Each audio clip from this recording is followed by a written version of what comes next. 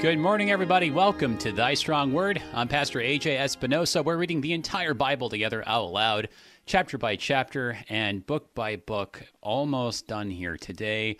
The penultimate episode here as we wrap up in 2020. And you could say then, because this is actually the last time we have a guest, tomorrow it's going to be a little bit special, just kind of some reflections and some other things. Hopefully give more time for you guys to, stop sitting on that question that you've been just, hanging on to and ruminating on for months now. But yeah, so that means that today, in fact, is the ultimate guest of Thy Strong Word. That's right, like the big boss at the end of World 8, the fourth rider of the apocalypse. We have Pastor John Lekumsky, the co-host of Wrestling with the Basics on KFUO, 2 o'clock and 9 o'clock in the morning, Wednesdays and Saturdays, respectively. I'm trying to think what Southern Illinois, but I never know where he is in the. Well, actually, I just never know where you are this time of year anyway. Good morning, brother. Well, good to have you back. Good. The big boss at the end of level 8, huh? That's right. That's right. You're all that stands between us and the princess. AJ, before we say, by the way, I am still in Southern Illinois, but okay. If you would have talked to me next week, we're heading up to Minnesota. I have no idea why. Because it's cold. Wow. But we're visiting. We got to see family up there too. But I just want to say, I am happy to be your ultimate guest.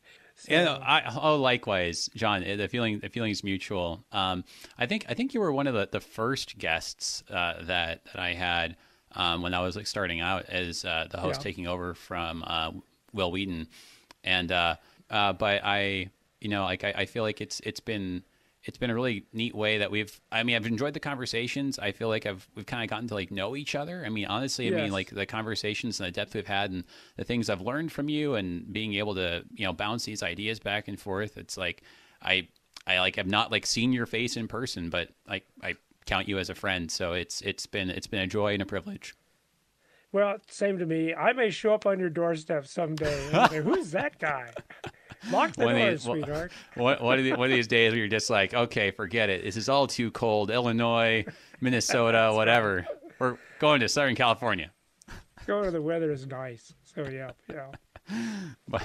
But hey, I can do this. Speaking of being physically present and near to someone, we have Matthew 28 before us today, and it concludes with this statement. And this is the thing that really caught my eye. It was just a few months ago, actually, as a sermon that I heard, and it just kind of made me stop and think. And that this is the conclusion of the whole Gospel of Mark. And behold, I am with you always to the end of the age. And it's a fascinating thing because I feel like we give lots of attention sometimes to the go therefore and baptizing stuff. And yeah, even perhaps some of the other stuff in the chapter too, there's an angel and there's rolling away the stone and all this. But that is actually the very last thing that's said. Behold, I am with you always to the very end of the age. Yeah, isn't that cool? What a great way. And of course, remembering the context, that when he said, go and make disciples, he knew that wasn't going to be easy. If you thought this was going to be a walk in the park, no. This going to make disciples is going to be far greater challenge than what you've ever had. And you need to remember, though, whatever happens, I'm going to be with you. That's the one thing. Don't ever, especially with what's going on now, don't look at COVID. And I know we got people listening to us, so this is not going to be a happy Christmas for them.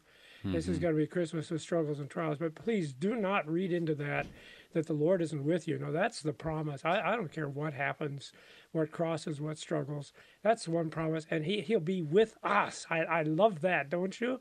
Yeah, that personal Lord who is just as much with us right now as you and I talk, as he was with those women and those disciples back there in Matthew 28.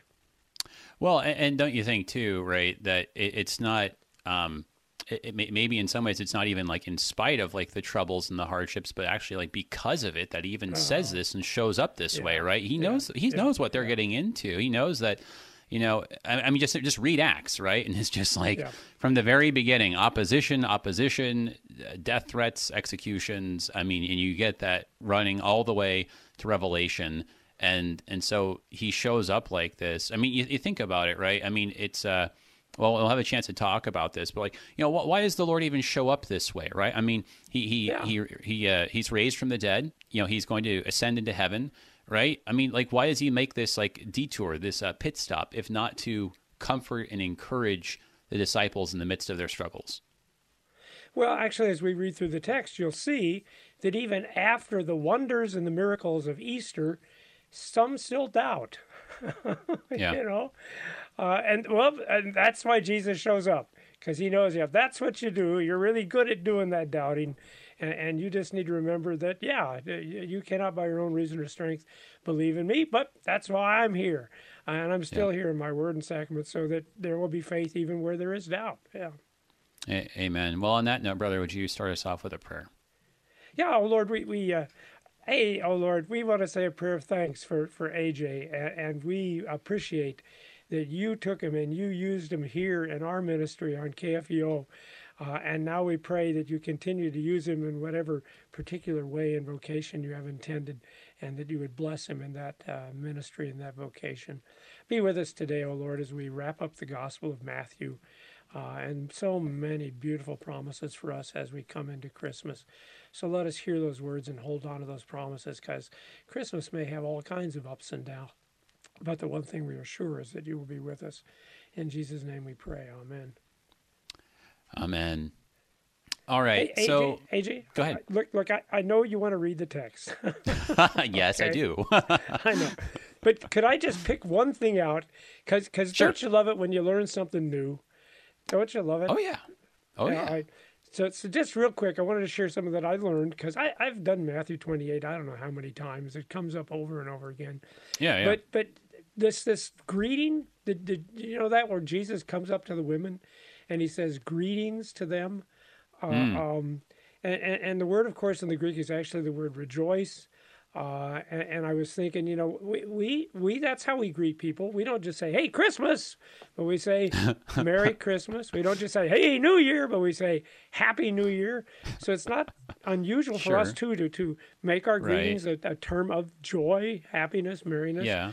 But here's what I didn't know: if you run that word through Matthew, that's an interesting word. He uses it already at the beginning, because it's what the wise men do when they see the star. They rejoice. It's also what he exhorts us to do when we have troubles. We've been talking about troubles. He says, rejoice, because your reward is in heaven. It's what a shepherd does when he finds his lost sheep. He rejoices. But here's what's really strange. If you'd been reading the previous chapters, it's what Judas says to Jesus right before he kisses him. And it's also what the soldiers say when they're mocking Jesus. Rejoice, greetings, King of the Jews. And I just thought that's neat. That Jesus wants to come and say joy. We should be saying joy. We should say Merry Christmas to people and really mean it. But that's it. If it doesn't have any kind of meaning, if it's just a phrase, if it's just a word we say, well, that's not a good thing at all, because that word could actually be a word of betrayal. It could be a word of mockery. And yet that's the point of this text. We have a reason to really say Merry Christmas, because Jesus Christ is dead and now he's alive. That's a reality. And I'll throw one final thing in here too, because it was my wife's. And you always get points if you mention something your wife said. That's right. Don't you know that, right? Mark that down for future reference, AJ. That's right. That's right. But she said, Jesus is probably talking about his own happiness. He was also talking about his own joy, the fact that there were the women. Because, they could have done what everybody else did and be off hiding in the room somewhere. So it probably made him happy too to see those gals there, and he of course wanted to share that joy with them. Well, anyway, I woke up in the middle of the night, and that came when I said, I got to get that in. I just got to get that in. Yeah, right, wow. I'll shut up now. And you remembered it from waking up in the middle of the night. See, that's the challenge for me, right? That's why I have a notepad by my bedside. Oh, there you go. Because it's just like, see, again, practical advice. I'll Yeah, do no, that. because it's like if I try to just hold the idea in my head, I'm not going to go back to sleep, right? No, But no, yeah. so I just write it down, then right back onto the pillow. So yeah, no, that's interesting. Like and you wonder to what extent like Matthew, this is what kind of the literary types look at is like Yeah. to what extent is Matthew kind of like up to something, right? And he's saying Yeah. like, hey, look, like. I mean, because it is interesting. He says, do not be afraid afterwards, right? So, I mean, Yes. is it more than just greetings? Is it also like, no, guys, like celebrate, like something good is happening here, and that you think of like just the church itself, right? I mean, like what is the church? But I mean celebrations around Jesus, right? Constantly, and so yeah, I mean it's intriguing to ponder. I don't immediately. And the question is whether Matthew was doing that intentionally. Yeah, I right. think the Holy Spirit was. Well, Yeah. the line gets fuzzy at times, doesn't it? It does, doesn't it? Yeah. Okay. But very, very good. I like that. I chew on that a little bit.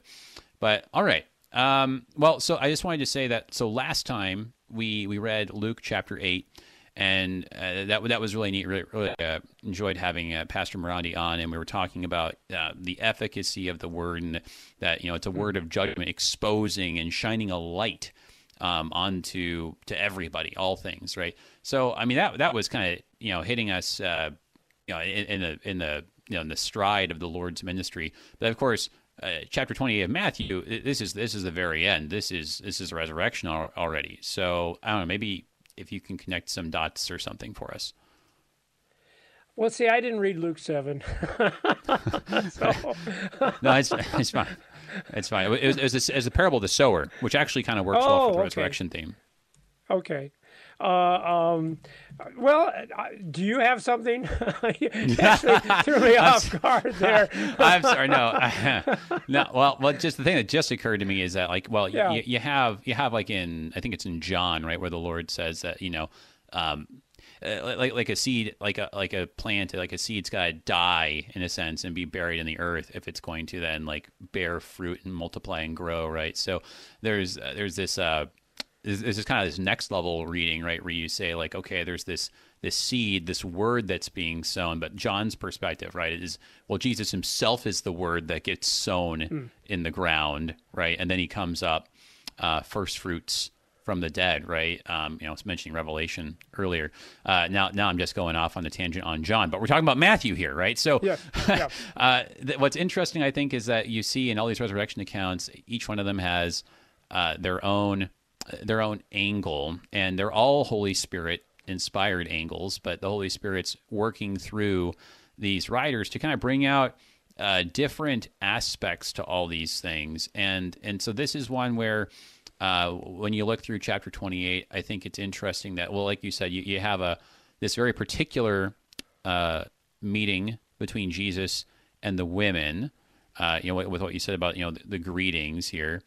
And then also, you have right in the very next thing, there's an explicit deal, maybe just contradiction of what seems to be like a story that was floating around at the time. Tell people his disciples came by night and stole him away while we were asleep, right? So that's really interesting that you kind of get into like apologetics and stuff like that, and it's like explicitly like this is the thing that's like mentioned here before you get into the Great Commission. And so I think it's going to be the challenge for us to see how is Matthew different and not do what I was just doing and just kind of immediately jump onto John or like go back to Luke or, kind of go into whichever direction, but kind of see like, okay, where are we going with this, putting all these things together in chapter 28? So here's how I understand that, and you're right. That's because no one else tells us about these guards. No one else tells us about the bribery that was paid, that they would spread a lie that the disciples had stolen the body. They're kind of missing from the other accounts. But I see Matthew including that because on the one hand, Matthew is saying unto us, look, I know the people I'm talking to right now that some of you have doubts. And guess what? Even after Jesus rose from the grave, some of the disciples, we're talking about the disciples now, they have doubts. So doubts they're not okay, but that happens. That happens. Don't think that that puts you outside of the realm of Christ's presence. I'm with you in a good way. I'm with you. But I think he's also wanting to say, but now please understand that when that doubt becomes hardened, when it becomes something that you're actually telling people to lie about what you know is the truth, well, that's a whole different matter.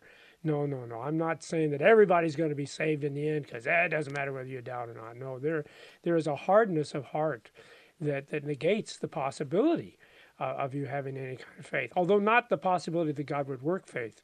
And going back to just since you brought up the whole parable of the soil and the seed, Oh yeah. well, just because this is one of the things that God gave me at the end of my ministry, because I always puzzled about that. What's this business about? You throwing on the rocks? What's he doing that in the first place? What does he some kind of?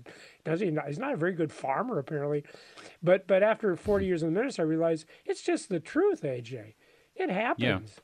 I've been throwing out the seed and everything you have in there, you get that reaction. You get the people that are really enthused and then they kind of fall away, and you get the people that just kind of, they roll their eyes at you when you give them the word, and you get the people that have troubles, and everything there is true, but the bottom is true too, that in the end there's always the people that come to faith. And so I've learned you just keep telling people that Jesus loves them and died for them. And you just never know what's going to happen. In fact, sometimes the hardest-hearted ones, the ones that you thought, well, there's no chance in the world that they'll ever believe, they become some of the strongest members in the church. So anyway, thank you for giving me the opportunity to share. Yeah. No, that's good. Yeah. That's good. Let's. I think this idea of who. The different kinds of reactions, like we saw last time in Luke 8, like that's going to be key here. Different kinds of reactions, particularly different kinds of things that you say about what exactly happened. We're gonna see that as a big theme. Let's go ahead and give this a read through here. Matthew 28. So the whole thing. This will just be interesting, I think, to just put it all together as one piece here. So here's Matthew 28 in the English Standard Version.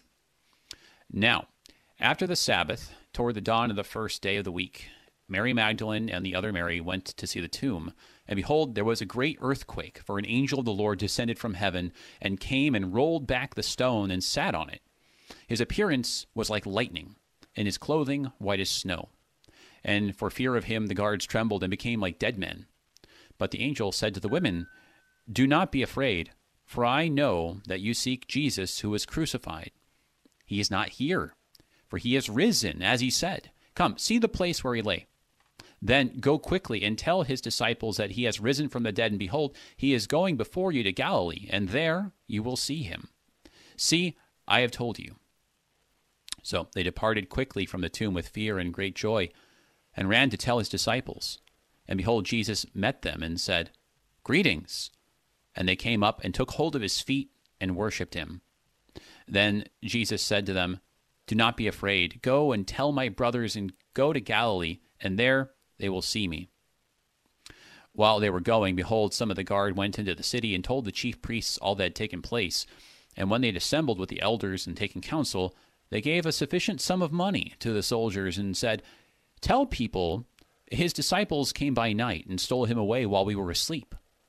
And if this comes to the governor's ears, we will satisfy him and keep you out of trouble." So they took the money and did as they were directed. And this story has been spread among the Jews to this day.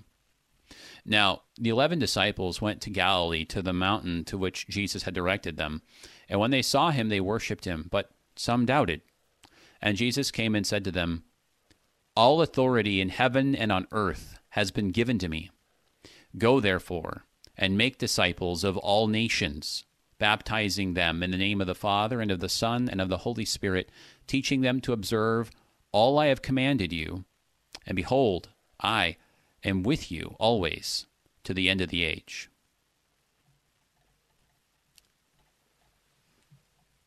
I think that is the neat thing about reading the whole chapter together, that there's just these things that you wouldn't see otherwise. I think that we, the Great Commission bit, I mean, this is one of the, I mean, just for being just like 5 verses, right?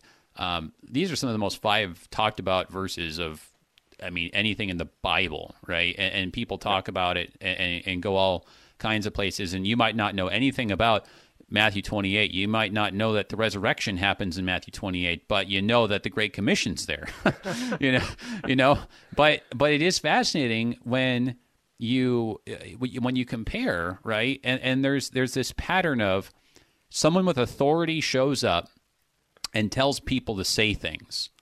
And you got Jesus. Well, there's an angel that shows up, right? Tells the women to say things.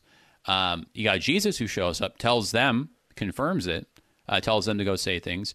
You've got the chief priests, right, and the elders, right, and all the council, and they show up and they tell the soldiers to say things. And then in the Great Commission, you've got Jesus showing up and telling the disciples again, them particularly, to say certain things. So, I mean, like I think this is pretty deliberate here with the way this is framed. There's a lot of things that Matthew could have said that, you kind of say in a way of speaking are kind of left out here. So to focus on that and to focus on who has the authority to tell you what to say and what are you going to say, that's a pretty interesting theme. And now you've actually helped me see another connection with the parable that you were talking about, the parable of the sower. Because as you pointed out, AJ, we got all kinds of different reactions to the resurrection. We've got women disciples who are actually afraid. That's Mark's emphasis. He ends with them going away afraid, and that's acknowledged here too, because what's the angel say? Do not be afraid. Yeah. You've got some disciples that even though they don't believe, and of course you read the other Gospels, that's confirmed. that always tickles me in Luke, where the women come, we've seen the Lord, and the disciples say, oh man, that's a woman, isn't it? They get all emotional. Yeah. They get all worked up. Who knows what they saw? And then you've even got people out and out rejecting it, and people propagating lies about it. And yet, what difference does it make? Jesus says, I don't care. Right? The sower goes out and he sows the seed. He doesn't care about how people are going to react to it. And the same way, here's my authority. Here's what you do. Here's how you make disciples. You give them my word and you use the baptism. And the Holy Spirit will sort it all out. All right. So, I think that's, go ahead. Well, and then... you're kind of saying, like there's a certain amount of, I think it was in your paraphrase there, it was kind of implicit that there is this confidence, this boldness of Jesus and his commission, right?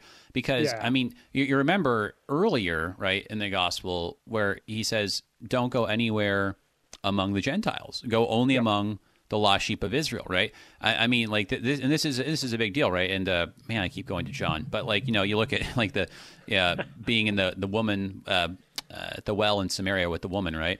I mean, there's this scandal of like, hey, whoa, why are you like talking to the Samaritans, right?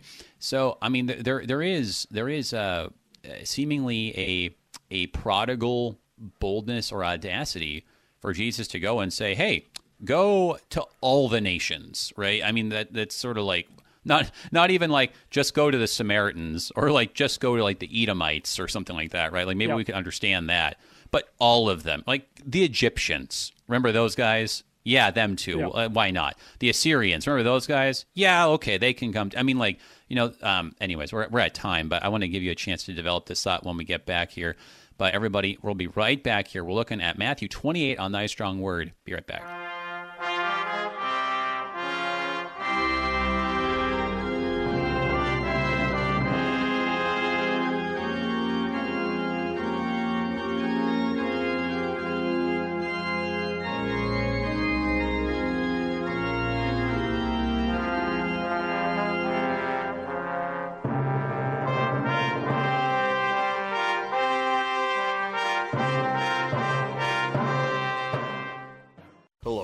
This is Dr. Dale Meyer.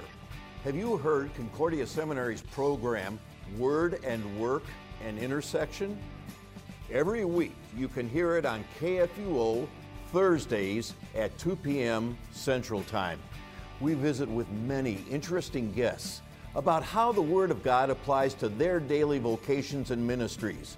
Be sure to tune in, and may the intersection of Word and Work be busy on your corner. Here is what our listeners are saying about KFUO Radio. It's like we Bible-believing Christians have our own special event. I love that. Wish the whole world could belong to Jesus. I really appreciate this, and I'm enjoying it very, very much. To leave a message on the KFUO comment line, call 314-996-1542. Christ for you, anytime, anywhere. Worldwide KFUO.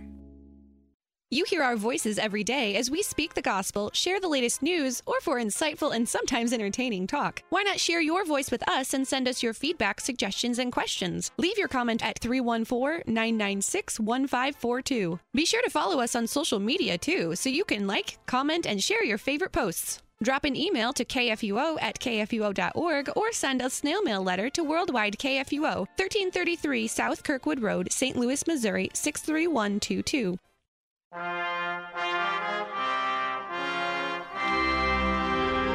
Welcome back, everybody, to Thy Strong Word. I'm Pastor A.J. Espinosa. We're looking at Matthew chapter 28 today, with, among other things, the Great Commission, right? But, you know, do we understand this, right? Or are we so quick to just say, hey, look, this is how it goes? In fact, I was just reflecting on that, about how I read it, and are we actually literally reading that verse the right way? Joining us as our guest, Pastor John Lukomsky, pastor in Southern Illinois, co-host of Wrestling with the Basics on KFUO, Wednesdays, 2 p.m., Saturdays, 9 a.m. Central Time. If you've got a question for me or Pastor Lukomsky, this is the chance here. You know, he is the final boss. So give us a call if you're listening live. You can call 1-800-730-2727, or if you're in St. Louis, 314-821-0850. You can also send us an email, kfuo@kfuo.org. Got a couple questions there over email. Kind of saying, like, okay, so the resurrection, if that's central to the Christian faith, then, you know, then I guess these questions, I'm trying to kind of like tie them together here. Like, how AJ, is... AJ, go ahead. Before we get to the questions, could I actually follow up on what you said right before we took the break? Just to keep it in... Could you indulge me for just Sure, go ahead. I don't want to have the thought just fly out of my head here for No, because it will happen. I know what you're saying. Hazards of a short attention span. But we'll get to the questions, not at this moment. But I think the questions are talking about the phrase in the questions over email are the imputation of the Spirit of Jesus, of the one who raised Jesus from the dead, referring to God the Father. So interesting. I'm kind of like grappling with the word imputation there. But yeah, thank you, James. We'll take a look at that, certainly. Also, if you have questions, you can send them in over the live stream, facebook.com/AJ Espinosa, where we got a couple questions from Paul, kind of looking at the aspects of this being a Jewish audience potentially for Matthew, and what that means about, well, are the guards a Roman guard, or are they a Jewish temple guard? What's it say about the Judean population, because it says there in verse 15, it's a story spread among the Jews to this day. Really good questions. I like all those questions that have to do with like audience and who's Matthew talking to kind of in the first place. Those are very good questions.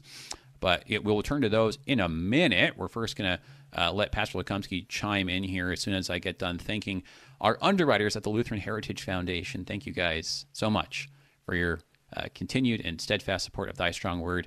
Their website, lhfmissions.org. All right, Pastor Lukomsky. All right. We were just talking about this, about the, I think the thought's already gone. So I think you remember, though. Well, so we were talking about the fact that go and make disciples of all nations. And this actually relates to the question about the audience, because I think it is. I mean, that's how Dr. David Skeer taught it to me in seminary, that Matthew was addressing his own people. And he makes a very powerful argument for the things that Matthew says probably wouldn't care, Gentiles wouldn't strike them. But, you know, going from even the beginning with the genealogy, where it's all these Jewish people, but see, that's the thought that occurred to me as you were focused on make disciples of all nations. That's actually the opposite of what you would do if you were a Jew, because the word there, ethnos, that's not a good thing.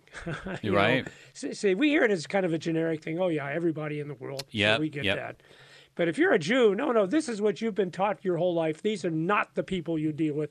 These are the people you avoid. You don't eat with them. You have nothing to do with them. These are the Goyim. These are the Gentiles. Oh, my God. And so you're right. I don't think we appreciate how radical that comment is when Jesus says, you know what? Those are the guys you're going to make like you, right? Because we got 11 disciples, and now you're going to go disciplize all of these people that you thought I didn't have any concern about as God. But yeah, they've been, and if you read your Bible, you'd know that. Because all the way back in the Old Testament, it was kind of, who's the promise when he says to Abraham, it'll be a blessing to all of the Goyim. Yeah, all of the Gentiles. Yeah, that's always been the plan. That is a super helpful point, and it actually, I think, goes nicely with something that I wanted to bring out. Like I caught myself actually. I feel like, how many times have we heard this read, right?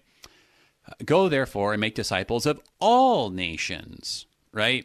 And it's like, I actually started to even read it like that just because I've heard it that way so many times. Yes. And then I changed my pronunciation, and I ended up saying something like, make disciples of all nations, right? And so I made nations bigger, and nations is actually supposed to be bigger.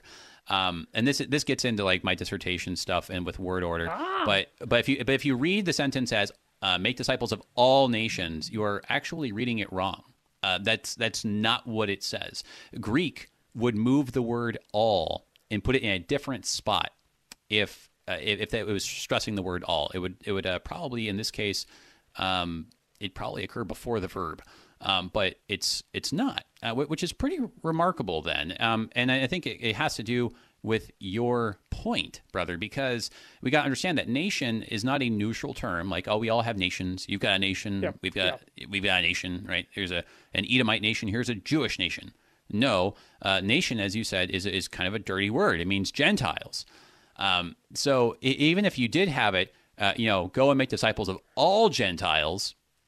Well, that would be kind of weird, because it would mean that the assumption, right? You totally get it, right? Just when you hear it said like that, the assumption is they're all thinking, well, we thought we would just make disciples of some Gentiles. No, they weren't thinking that. They were thinking no Gentiles.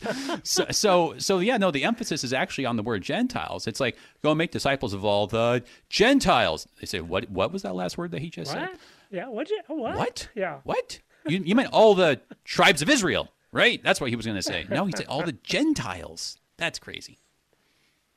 So the thing to us, to all dear listeners right now, you think of the people that you don't think, no, God wouldn't want them. Well, this Christmas, those are the exact people that God wants you to love and care for. And if you have an opportunity to share with them the good news of Jesus Christ, that's exactly who he's interested in, the very ones that you would scratch off the list. I'll never forget, we were doing an evangelism meeting, and one of my members said, well, I know a lot of people who I could talk to, but I don't think we'd want any of them in our church. Yeah. And I just kind of bit my lip.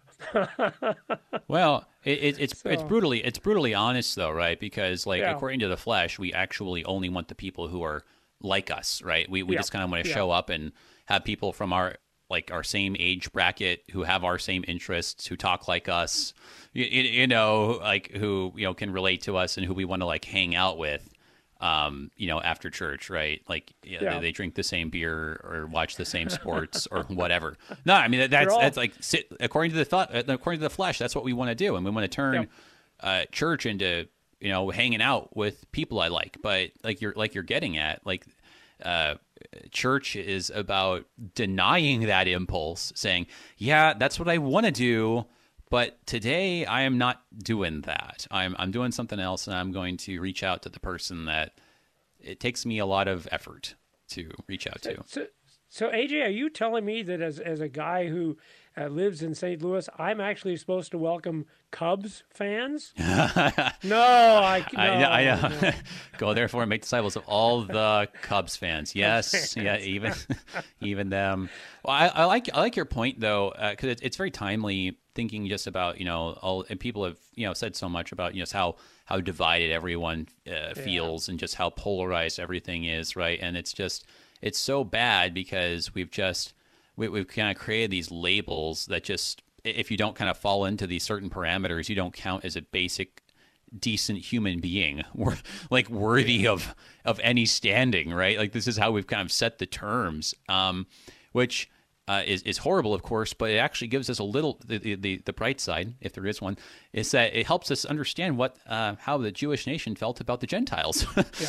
Yeah. And so there you have it, right? Like, and so there is this audacity that Jesus, I mean, Jesus has to say this, right? Like, you can't skip over the all authority in heaven and earth has been given to me, because if all authority in heaven and earth hadn't been given to him, there's no way he could make this statement. It's too crazy. You have to have all final authority to make this kind of an audacious command for the people of God.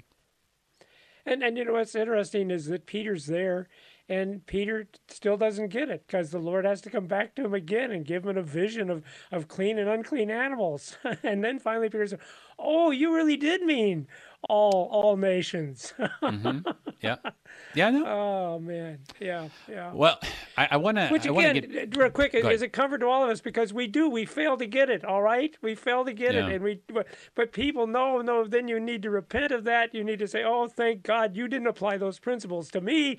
Thank God you have been with me. Thank God you made me a disciple. Oh, help me not to be judging about who should or shouldn't be a disciple. Just help me to do what you said. Just tell people the word and baptize people. That's all I need to worry about." Right? And isn't that what you brought up the sower? And I'm thinking, yeah, you're right. That's exactly, because the sower distinguish? No, the sower just throws the seed out. No, it's right. You know, the thing that's going to make the distinctions is the word itself, right? Like, you let God's word do that. God's word's going to do its thing. God's word is going to work the repentance, the judgment, the rest of it. You know, we don't have the authority to say, "Oh, well, you know, they shouldn't get this," right? That's I don't think he said that all authority in heaven and earth has been given to you. I don't think he said. Good points. Good points. And AJ, yeah, because see, the beautiful thing is and you hit it right on the head. The Holy Spirit's going to work faith when and where it pleases Him, and that's such a freeing thing for us. So if people don't respond, you know, maybe you got a family member right now, and I'm sure people are. It's going to be hard, because I know everybody's got a child, and that child won't come to church, and that's just going to trouble us. It's just going to make us sad. But I think the Lord Jesus would say, would you not, yes, continue to love that child, but don't get so sad about it, because it's in my hands, and I love that child more than you love that child. And it's going to work. You may not get to see it. But remember, I'm here, and I'm with that child too. So to me, it's such a freeing thing, because we don't need to be worried about it. We just give people this wonderful thing we know about Jesus Christ, and a thing that even we doubt about sometimes. So we shouldn't, if people are doubting, no, the Lord Jesus is still with you. Nothing's changed because of our doubts. Well, anyway, I'm sorry. Yeah, no. It's a good point. It complements what we were saying yesterday with Luke 8, that it's a non sequitur, like, oh, this person is not on their knees repenting, therefore the word of God isn't working. Well, no, the word of God is strong and works, and part of that work and activity is judgment. And so what that might be is just, basically just exposing someone to to be blind, right, or to be deaf, and that seems like very well, that's mean, calling someone blind or deaf. That's impolite. It's not PC. But the point, right, is that, well, is anyone ever going to go to the doctor if they think like everything is hunky dory and everything's a-okay, if they're given a clean bill of health, right? Like, are they ever gonna, So I mean, that's part of it. So you could be seeing God's word work in that person's life, right, by their hostile reaction, right? Like, it's like, oh, that's a good because, point. Yeah. Maybe they need that, that prod, that, that stick that says, hang on a second, like, I don't like this. Something's not right. And, anyways, God is merciful. So can you have an Apostle Paul until Apostle Paul goes to Damascus to persecute Christians? Maybe not. Maybe that has to happen first, and then you get yourself an Apostle Paul. Yeah. That's right. No, that's right. It's all in God's providence, and well, like you said, we do not know the whole big plan. We don't see where it's No. going for every person. Certainly not. Let's take a look here quickly over this first section here. I already you made some good comments about, what the Lord says here. It's interesting that you do have this angel that shows up. It says there's a big earthquake, and this angel of the Lord, which this is pretty interesting too, right? Because it does say, in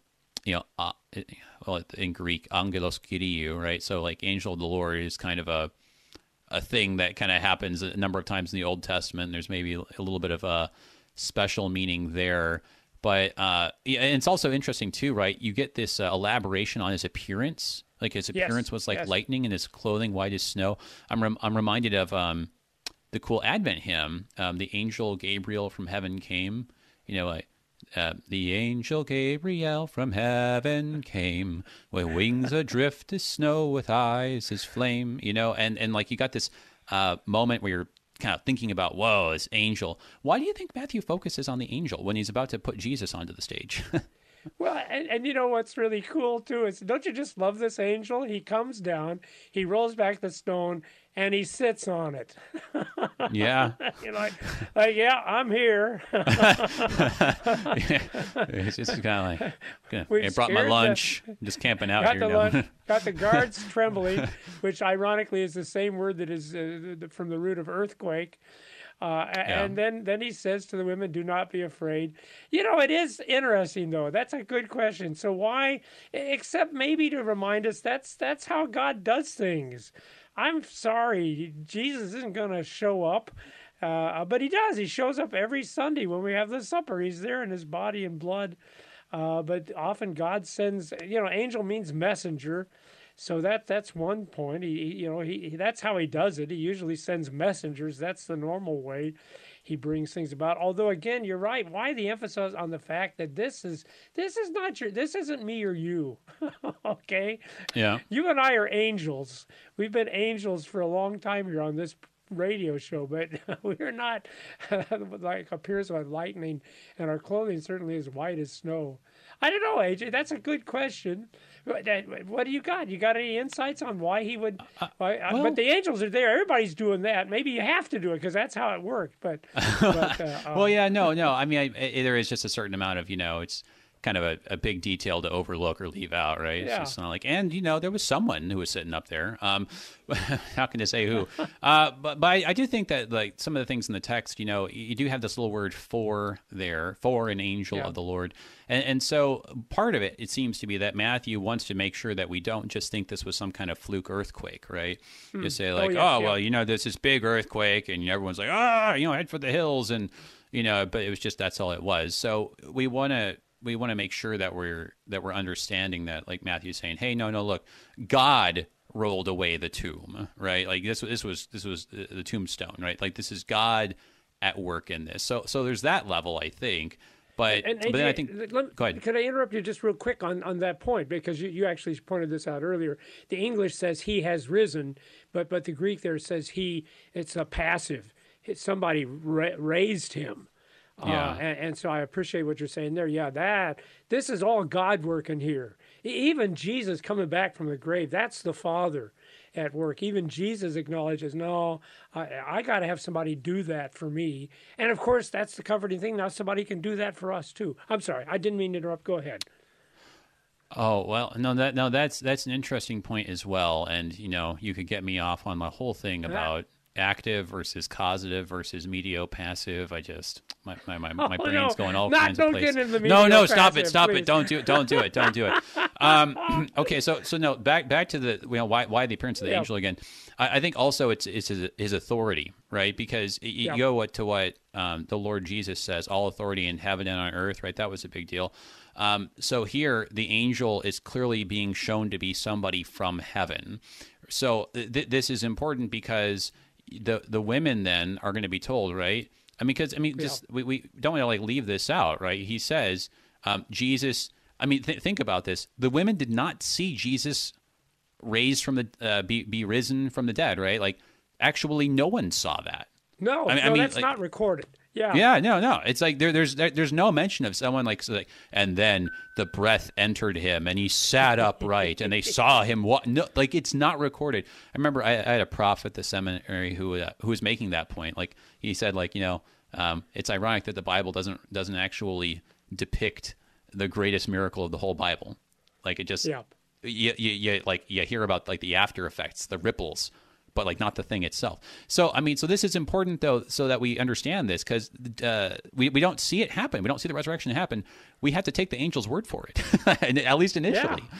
So it's important that the guy has authority, and that, it's not just, Bob or Joe showed up and he's like, well, maybe the guy's, maybe he's not dead. I don't know. I mean, like it's you have this authority to it. So I think it's a symbol of the authority in the whole thing that authorizes, like, one, like the audacious belief he's not dead, but then two, the follow-up audacious behavior of, and go tell everyone, go tell it on mountain, right? So I think the authority thing is key.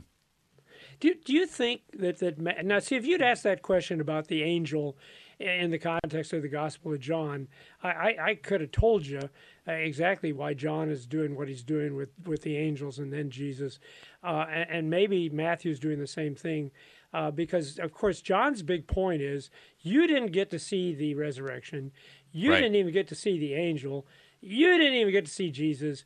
No big deal. Blessed are those that have not seen and have believed. Yeah. Because, in John's account, you've got the angel, and it doesn't impress Mary at all. All right, she's still crying, wondering what's going on. Jesus shows up, and she still doesn't get it. She thinks he's a gardener. Of course, Jesus shows up with the disciples, and that lasts for about a week, and then they're still locking doors for fear. So I don't know. Maybe Matthew's working the same point. If you haven't seen an angel, don't sweat it. Okay, it's not that big a deal. It is a big deal. I'm not saying that. But if you want to have faith, that's probably not what you need to worry about. That you didn't see an angel. In fact, you probably don't even need to worry about that you haven't actually, literally, physically seen Jesus. All you got to do is have the Word. And that's actually better. That's what I love about John. That's better than having angels and even a physical appearance of Jesus. To just because blessed are those that haven't seen and have believed. I don't know. It is interesting though, isn't it? There's a lot of things that are pretty fascinating about it, and I do think that I do think it's okay to like draw these analogies to John, because it mentions, for instance, that they come up to Jesus to take hold of his feet and worshiped him. Like that's a pretty particular description. It's not as if every time that someone bows down, they grab the guy's feet, right? This is actually a little bit like huh. But I think the point is similar to the one in John, actually. It was thought that spirits, it's like you draw Casper the Friendly Ghost, and he's just kind of got like a squiggly thing at the bottom, right? No feet, right? So it's a big deal that he's got feet. He's like, this is a real like flesh and blood dude. So it's kind of interesting because Jesus himself doesn't actually say that he's risen, which is a little bit remarkable. He doesn't say like, "Behold me, I am risen," right? Like I was dead, but now I am alive. Like he didn't say that, and I think that part of the reason is because the angel already said that. But I think the other part is they grabbed his feet, and that was sort of the thing that they're like, oh, okay. That's the authority, right, that we're basing this idea on, and it contradicts and contrasts then with the report of the guard, where you kind of have emphasized that they're what's the authority of what they say based on? Well, nothing more than just a bribe, right? Yeah. And it is because everybody does that, right? Jesus and Luke, he has to sit down and eat with them. Give me some fish, John, here, touch my hands, because you're right. That's the big issue. This is not ghost Jesus, and I love the bit about Casper. I will not forget that, because he doesn't have any feet. But that's the point. This guy, is physically all 10 resurrected toes. Jesus, and you've got witnesses to it, and that's all you need. Yeah, if you think it's all about seeing the physical resurrected Jesus, no, because even these guys are still doubting after they've seen the physically resurrected Jesus. That's not the key to faith. But we do need to establish this is not myth. This is not fairy tale. A lot of religions do that. No, this is historical fact. You do need to know that. But as far as believing, no, you don't actually need You just need the word of the witnesses, and Yeah. that'll be sufficient. AJ, Well- real quickly, because I know we're running out of time. Yeah, There's we are. one thing the Lord gave me that I have to share real quickly here. Yeah.